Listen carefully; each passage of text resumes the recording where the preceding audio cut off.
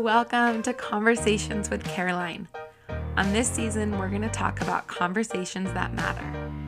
I have asked each of my guests to bring a conversation to the show that they wish more people were talking about.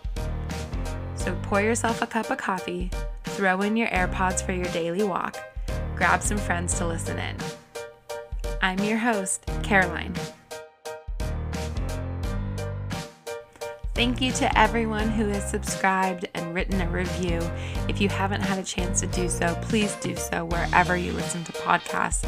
Follow along on Instagram at Conversations with Caroline for all the latest updates, and be sure to share this episode with someone. Chrissy Brady Smith is a somatic life coach, elementary school tutor, and comedic storyteller. No matter the age, she helps people remember who they really are through movement, play, and the healing powers of self-expression. Chrissy was a joy to have on the show, and I hope y'all enjoy the episode as much as I enjoyed making it. Hi, Chrissy. Oh my gosh, we're here. We're doing it. How are you? It has been, I'm not even going to say how long, but I can tell people that since my high school days, since I have seen you.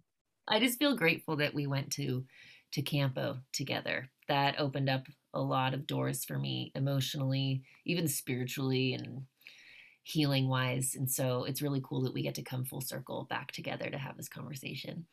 Absolutely. It's funny with the pandemic, my heart has broken the most for high school students. Think about like just how special those short 4 years were for as drama filled and things I had to work through later in my life, but they were special. And I think going to Camp Lindo was a unique circumstance. So funny. I feel like I admired you from afar in high school. We both played volleyball and you were so tall and so amazing and won state when we were in high school but always so kind. You know, I think there was a little bit of mentorship from the older players to us freshmen when we came in and just have always admired you. So thank you for saying yes and joining us on the show today.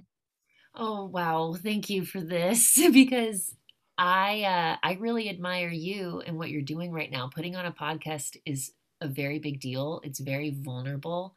And the commitment that it takes to have these real conversations that aren't surface level, that actually go into the heart of what it means to be a human. This is so freaking important. And I've been a yes since you first asked me. It's just taken me a long time to actually find the time to do it.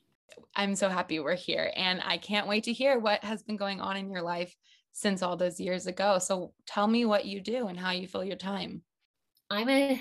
Some people call me a healer. I don't really call myself that, but I just really like working with broken hearts, people who have struggled in their relationships to their bodies, in their relationships to even belonging in their families on the earth. And so I've been a life coach, a somatic life coach, meaning I work with people inside the body. So we don't just talk, we don't just break through patterns that we realize with the mind. We actually go into the body, into the felt sense, and see like what feels trapped, what feels scared, what needs some extra expression and movement. Because so much of the time when someone feels really stuck in life, it started someplace in the body where we were traumatized, where we froze. And so my work with my clients as a somatic life coach is to really gently go into those places that are frozen and to help them defrost. And I get chills as I think about that because, you know, we all have that moment when we were children where we're feeling like open and undefended and so loving and trusting and innocent. And then something happens that could have been very scary. It could be a really tiny trauma or a really big trauma that has us forget that life is good. And we develop all these defenses against life in order to survive. So the inside of that pain is where we heal. But so much of the time we're just operating in, okay, what will get me love? What will help me survive in this moment? And if we just go back to that actual moment when we were like 4, 5, 6, maybe when we were 2, and we give that part of ourselves the love and the care and the attention that it needs. Or maybe it's the cry that it needs. Maybe it's the hug that it needs. Because I do work with my clients one on one and in workshops where there's touch involved and where there's actual holding and like, yeah, like women in their 60s, 70s needing to cry in someone's arms that represent mama. Like these are the things that I've done with my time over the years since you've seen me last, and I feel so fortunate. But so I have life coaching clients where we do this kind of deep work with, and I also have dabbled with stand-up comedy. I wound up getting very depressed. I've been avoiding, I've been a life coach for a long time, and it was my badge of honor to have gotten off my prescription medication for anxiety and depression. And when my depression came back with a vengeance, I ignored it for 2 years. I'm like, no, no, no, I'm not the life coach who's depressed. Like, no, no, no. I'm helping everyone like heal from depression and those symptoms of feeling really hopeless and in despair. And then I was like, nope, this is true. This is real. And with the help of my therapist, with the help of medication, and with the help of just a lot of people in my life, I decided to put on a comedy show to actually talk about depression and to give that depression a voice, and to also create a space for people to understand that, like, hey, depression is here and it's not actually a problem. The not talking about it is a problem. And so I shared some really embarrassing stories in front of my parents, and it was hilarious and fun.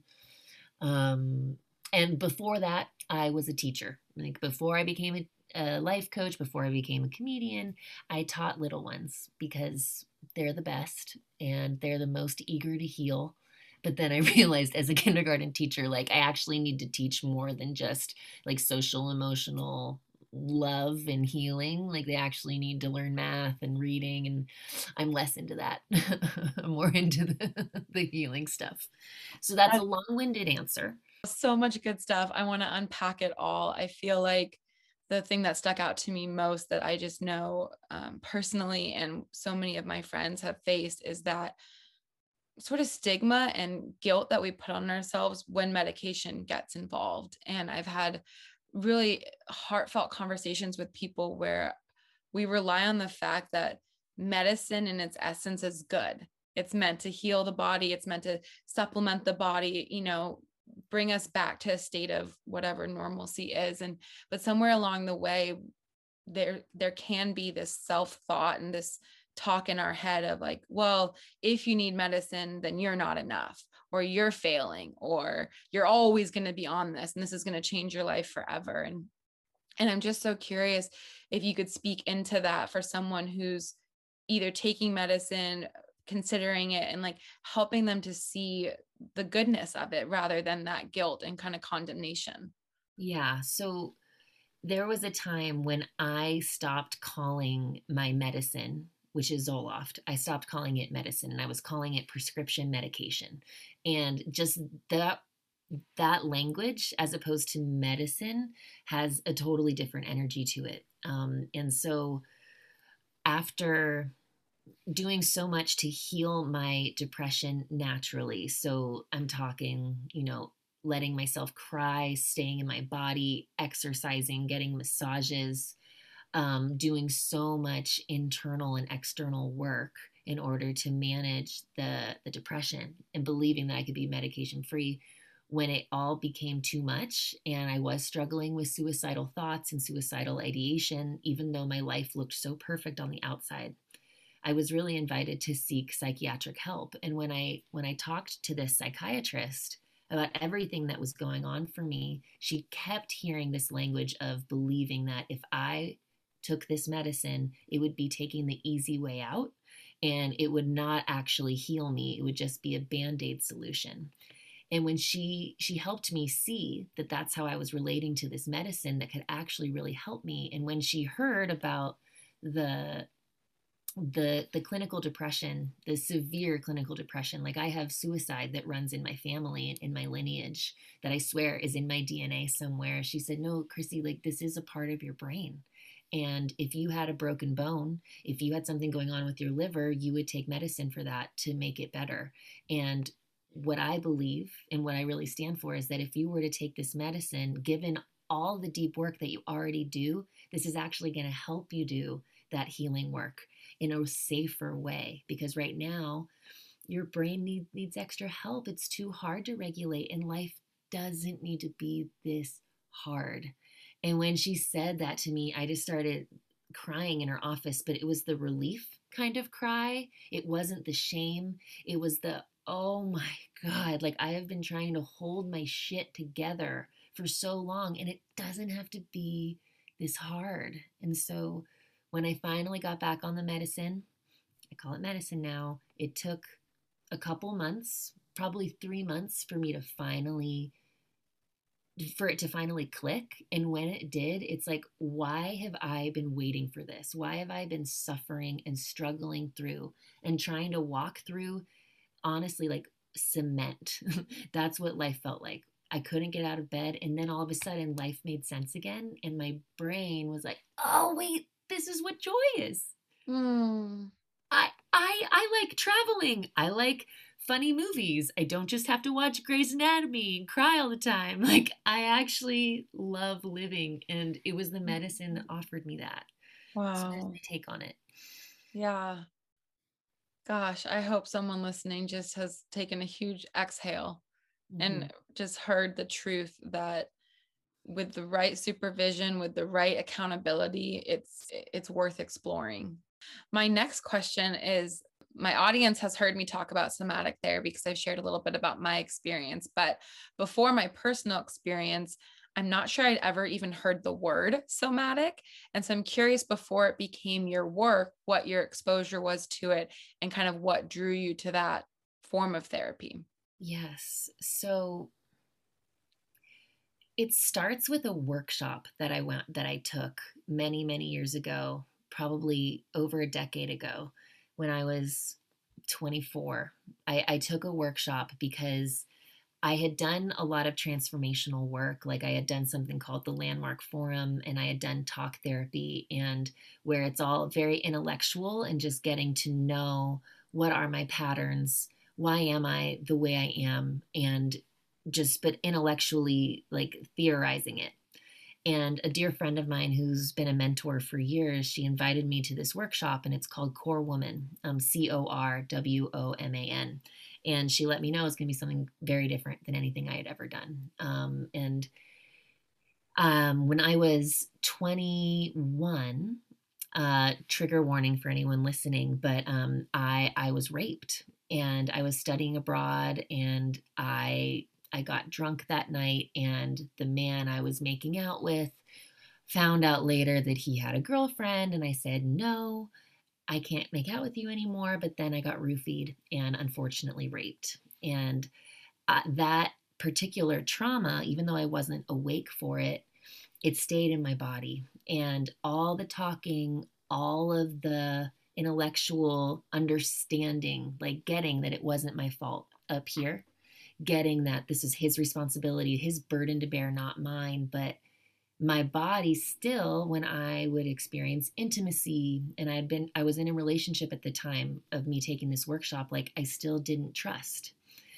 And in this workshop, I was invited to actually just feel my body. I was in the group of, like, there's probably 30 women there, and in the first opening circle we were invited to close our eyes, and I'm like, oh, this is different. Like I haven't been invited to close my eyes in like ever, and just to feel what was happening for me in my body as opposed to thinking about it and talking about it. And that weekend took me on this journey of learning how to dance and move again, and also how to express everything that I had been holding in, because we lock our trauma a lot of the times in our throat, because for really severe trauma, like we might become silenced and we can't talk. And so I was able to give my voice, this rage, this anger, a scream.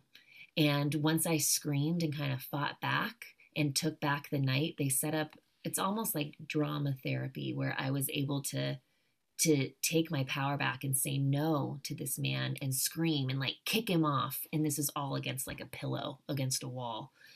Something released on the other side of that. And I just became this like embodied warrior when I, before that, was like very frail and stuck and uncomfortable and awkward. And it was like, oh, this is who I am. And so once this workshop completed, I started working with the somatic coach that ran that workshop. And we did beautiful in person and also over the phone therapy. But it wasn't technically therapy, but it was of me just continuing that process of feeling what was happening in my body. Like, for one thing, I'm someone who's very, very hard on myself, and I have a really harsh inner critic, and intellectually I understood it, but I didn't get that there was something locked in my body from years ago when I had a babysitter spank me that had me believe that I was bad. And so once I went back to that place, and like literally the spanking that told me that I was a bad girl, I was able to give that part of my body the love that it needed, the apology that it needed. And I started believing in my nervous system that I was good. And it's not that I believe that I'm good all the time anymore, but now that I'm present and with my body 100%, and my body is my teammate, life has just gotten easier and more fulfilling. And I was like, okay, I got to learn how to do this because I love this so much. And so I started facilitating. I went down a 5-year training to learn how to facilitate this work and become a certified life coach. And it all worked out from there. Yeah. Thank you so much for sharing that. I know you probably have done it, but I think it never loses its value, and the world needs more vulnerability. So thank you for just being an open book and sharing your story with us. I don't know if I shared this on season 1 or not, but mine was similar, but it was in my jaw. And I, in the last season of my marriage, was seeing a dentist, I think for a regular cleaning. And I said, I've been having this jaw pain. Could we take an x-ray? I'm not sure what it is. And they took an x-ray, and he's like, oh, I think you might need a root canal. I'm going to send you over to this other kind of dentist. And I went through the whole root canal. And I think most of the time when you get a root canal, you don't feel anything because the root is dead, and that's why you're getting it. Well, I felt everything. So I knew something was wrong. They obviously numbed me and continued with it. But I always kind of wondered, like, did I really need that root canal? Like, I don't know that I necessarily feel better, but maybe it takes time. So fast forward 8 to 10 months, kind of getting out of my marriage, going through somatic therapy. And I realized that I had been carrying this locked, tense jaw, not consciously, where I walked around gritting my teeth, but it was just in there. And when we worked through that and I went to my next dental appointment, they were shocked. I was like, it's gone. And it wasn't the root canal. I want my money back. Like, that wasn't it. That wasn't what I needed. What I needed was to be told that I had given up fighting back because I didn't have a voice. My opinion didn't gain me any ground in my marriage. And so I started just to go on the defense and just to protect myself and to stay as quiet and as unnoticeable as possible, to go without conflict, when inside I wanted to scream and fight back and stand up and say this wasn't okay, but I didn't have that inner courage yet. And so it's just fascinating that that's not something that I think we're taught or even made aware of is possible.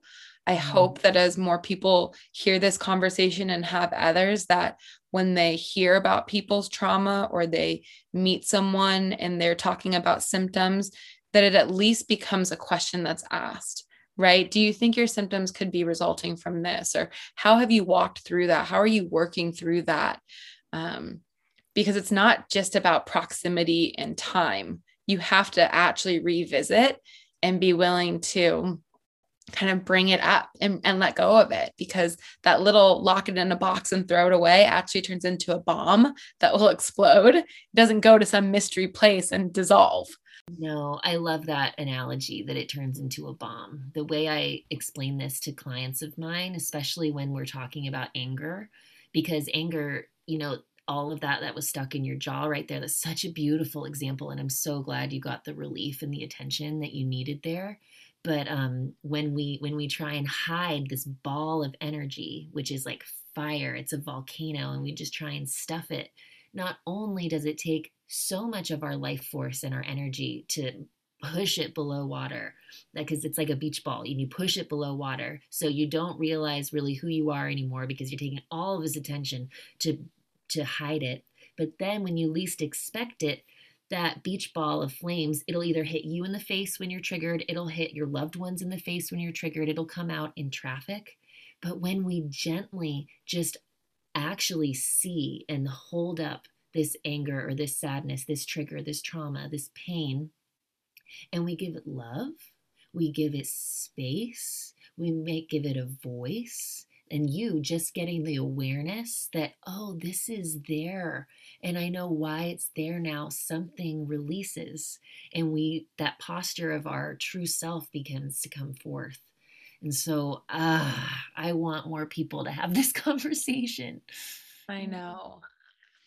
Mm, so good. So tell me, I know that your past, I call it the pandemic year, looked a little bit different. So speak a little bit to that, and then maybe what's ahead kind of for you going back into this work. Okay, so I decided to make the most of the pandemic because my fiance and I, we were traveling. Our plan was to travel for a year. We were in Nepal when the pandemic hit, and we were supposed to travel for 9 more months. And so we had to take a repatriation flight home to America, and we were renting out our house. We had nowhere to live. So I was living with my parents, which was great. And it just occurred to me actually around the time of George Floyd being murdered and Black Lives Matter that my roots of education really started to come forth. I have a master's in urban education and social justice. You know, I used to teach and I used to be with the kids. And on this trip, I realized I really miss children. And I just let myself follow that instinct that said, I want to be with kids again, and I don't quite know how. And I just told one person, and she told another person, and that person told another person, and a family called me and asked if I wanted to be their pod teacher this year, meaning to support the kids whose parents need to work and help them with their distance learning, but also offer them an education, meaning like being in person and connecting with someone who understands children and understands life. And I used to be a camp counselor, and they're like, okay, yeah, you're the right person for the job. And so I took this on for a year. I mean, it's been 10 months. I end at the end of next week, and then I'm on summer break. But this was the pivot that I needed to just reconnect with joy and with play, because kids are just so important. They're so important for me. And the pivot was important for me too, because unfortunately in our society and in America in particular, it's like there's all this pressure to find your purpose in your career and to commit and to go all in and to see it through. And if for some reason, if you don't, I've always had this thought that that means that I'm a failure or I'm a committophobe. But for me, that's just not it. That it's been really okay and valuable for me to change my mind and change my path. And it wound up working out for everybody around me too, because when I'm happy, everyone else is happy. And I'm not the kind of person that can be put in a box. I have so many passions, and that matters to me. If I'm only living in one little dimension, I'll really suffer. So that was my little pivot this year, and it's been beautiful, and I'm so ready to go full time into the somatic life coaching again, because now I miss the adults, because I've only had a few clients as I've managed this year, and I'm really excited. And tell me what that looks like. You talked about private clients, retreats. How can people, what does it look like to partner with you on this? Yeah, so the people that partner with me that choose to work with me privately, you can just come to my website, chrissybradysmith.com. But we go on, we call it this reveal journey, and where the parts of ourselves that we have been hiding or denying really get revealed, and your true self kind of gets to come through. And so I have some clients, a lot of clients find me because they were embarrassed to be dealing with depression still and to be going back on medication, and they feel really safe with me. And so we're able to unpack why that is and really get to know like our I work with a lot of people pleasers, like recovering people pleasers, codependents. I mean, because that's me. I'm a recovering people pleaser. And another word that I have for people pleasers is liars, because really we're just lying all the time. That's great. Yes, that was part of my comedy show. I was able to talk about that quite a bit. Um, and so I'll do either like a 4 month journey with someone where we'll have one-on-one sessions and we'll unpack so many different things. And I keep it light and it's also deep. Maybe there's tears, maybe there's a lot of laughter. I've also worked with people and just really wanting to find out what's next for them. Transitions can be so scary, especially in our culture. And so I'll do one-on-one stuff, which is just magical. You never know what you're going to get with that. But I also sometimes I'll offer 1 day workshops that are just like 2 hours, 3 hours, and root and release is what they're called. And I play basically a playlist and I bring any human that's there, because I really like doing group work, into just waking up their body again. So starting with the chakras. I don't know if you're familiar with the chakra system, but like getting connected with your root and your connection to your body and the earth, and then reconnecting to your sexuality and your passion, and then opening up physically with all this music and different movements that I offer and teach, opening up your power, and then opening up your heart, and then opening up your voice. So giving the space for some screaming and primal emotion, and especially unlocking the jaw, and then connecting with your wisdom, and then your connection to a higher power, grace, God, whatever one wants to call it. I like doing that. And then hopefully I'll be leading some actual 4 day retreats again, because that's my absolute favorite. And I just don't know when that will be, when COVID restrictions really allow for that. I think so many people, a blessing that is coming out of this pandemic year is it gave people pause. And I think at first that was scary. Like, wait, I had this plan, I was going, I had things scheduled, and that all got paused. But I think in the pause, there was a reflection and then a reevaluation. And people get to decide as we re enter the world and say yes to things again, are they going to pick up everything that they had before? And I think more times than not, the answer is no. Even if it's just as simple as, I have this new morning routine and I'm going to keep doing it. Or I have this new night routine where I walk in my neighborhood. I remember the early months of the pandemic, my mom and I would walk and we would see more people than I've ever seen in my life. And everyone would wave. And it felt like, 50 years ago, and everyone was just out getting their oxygen, getting their steps in. And so I think the work that you're doing is so important, especially that piece on transitions, because at least I think where we grew up, there was such a order to life. You were supposed to do this, and then by our age, be this and have that. And that's just not the way life works most of the time.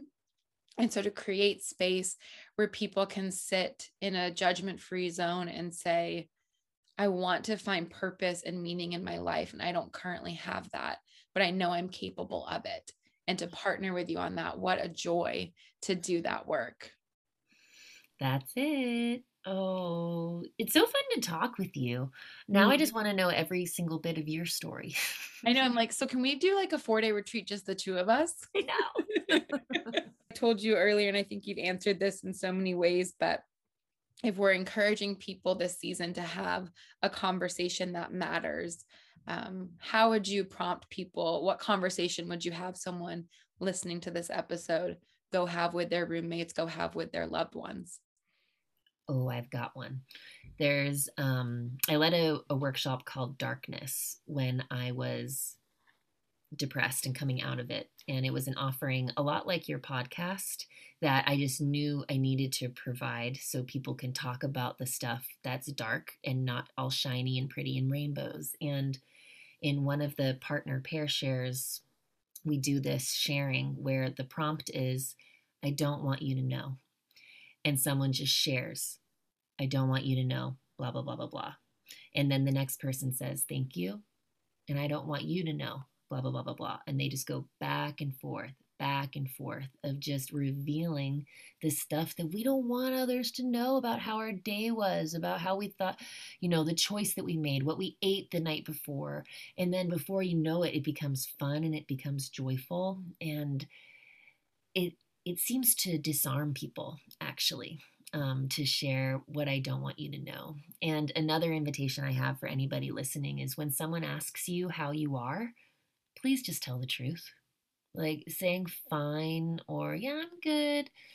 What if you actually shared, you know what? I had a really hard night last night. Are you open to hearing more about it? Or, you know what?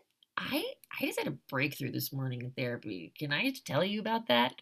And just revealing the truth because we're so hungry for that, especially during this pandemic.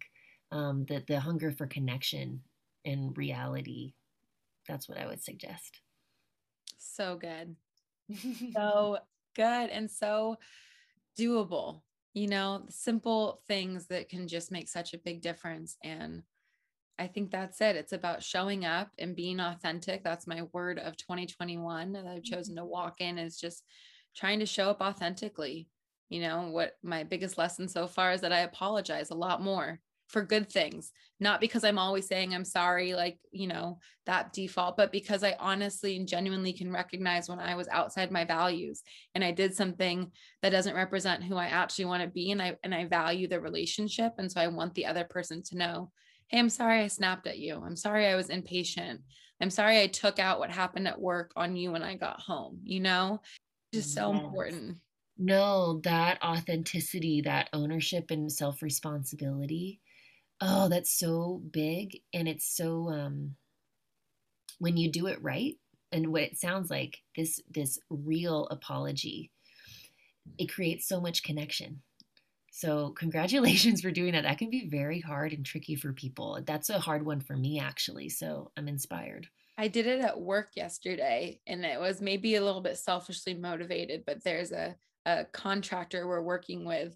And he is just one of those people that you kind of wonder if he's always having a bad day, and he shows up to meetings and he's super blunt and kind of curt. And you're just like, hey, like, it's a good day to be alive. Like, let's just, how are you? And so we've kind of had a few months with him in short, brief settings. And yesterday we had an interaction in a meeting, and I kind of snapped an answer back, and I was actually wrong. I remembered something incorrectly, but I was able to sort of stand my ground. I could have fudged it and, gotten away with it. And it wasn't critical to the meeting. And afterwards I did some research and I realized, oh, I misspoke. And so I called him about something else. And I said, I just want to apologize. I had a really busy day on Monday when I sent that email. What I meant to say was this. It wasn't really represented accurately, but, and I think it like broke something over him. Like his hardness softened just a little bit, because I think I was reaching that human inside of him to say like, hi, like, I'm not perfect. I don't think you are either. And we're going to work together probably for the next 18 months on this project. So why don't we come at it from a heart level, and who knows the fruit it will bear. But if I continue to have those small moments, then maybe by the end of the project, he'll be a little bit softer, is my goal. Oh, this is so beautiful. You got to be human and you got to apologize, and that opened up something in him. Can I share an apology I made a few months ago? Please. Okay. So I've been going through all sort of this fertility challenging kind of a year for me. And there was one appointment that I had for an ultrasound. It was 3 months ago. And I had a cough, but I had been COVID tested negative. This is the world we're in. And they sent me home, and I had to take time off work in order to have this appointment. And I got mad and I started crying and I said, this isn't fair. Like, why aren't you trusting me? I have this COVID test. And I got mad. For me, getting mad in a setting like this probably isn't as mad as other people do, but I left feeling really shitty. Like I didn't actually need to treat this human being that way, because I know she didn't want to do that. She didn't want to send me home. And so I went in for this ultrasound a month later, and I was really nervous to go back. But I immediately went to her, and she was the manager of that floor. And I said, may I talk with you? I just want to share that I'm so sorry about how our last conversation went when you sent me home. You did the right thing, and I treated you so poorly. And I know you didn't want to do that. And I just really want to apologize for taking out my sadness and my trauma on you. And she was like, Chrissy, you don't need to apologize. I understand. And I am so sorry that we had to do this. Um, and we got to have a real human connection.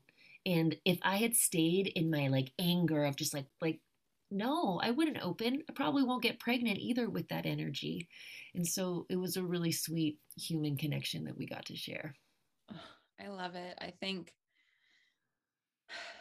we have such an opportunity coming out of a worldwide pandemic to hit the reset button in so many ways. And I hope that one of those ways is that we're more human, that we have learned to see the struggle in other people, even if we can't relate to it, that we can validate other people's experiences without having to know what it feels like to walk in their shoes. And most of all, that we would just be champions of other people and the things that they put their hand to and the things that they're inspired to do and they feel passionate about, even if it's not something we would ever do or understand, that we are all better when each of us is walking in our lane and excelling in the things that we were created to do. Man, you are such an eloquent speaker. That's it. When we show up the way we, in our essence, in our truth, in our honesty, we're a beacon, we're a light force that other people get to see and get to be inspired by, and it actually makes everything work. So thank you for being that light for me. Just having this conversation with you, I came into this, I'll be really honest, just feeling a lot of resistance. I typically feel resistance before anything really awesome. And I'm just like, oh, I look like shit. Like I'm not wearing makeup. Oh no, is it going to be videotaped? Am I going to know what I'm talking about? And now here I am just feeling like this is the conversation I've been wanting to have for a year. And I have this huge exhale is moving through my body. So thank you for holding the torch. It is the highest compliment when people started to say that my light was back. And one of my mom's best friends, who's been like an aunt to me my whole life, she noticed in my marriage, we ran into each other in public out in San Francisco. And she said something to my mom that day. I wasn't around. She was like, Caroline something seems off with her. Is she okay? Like, and she noticed then. And then I heard that story later, obviously. And then in the last, probably 8 to 10 months of my healing and really post-divorce finalization, everything, when someone who has been with me through seasons can say, man, your light is back and it's shining brighter and it allows others to shine. Like it's not my glory. Like I am just the facilitator and the vessel, but it brings me to tears still, because it's like, I know what it feels like to have your light turned off. Yes. And so if I could ever provide an opportunity to help turn people's lights on, I'll do that for the rest of my life. Yes, you will. And you are. And I'm so touched and moved in this moment that we get to share this together. And it just makes me want to know so much more about your story and what you've overcome, because you did it. Congratulations. Thank you.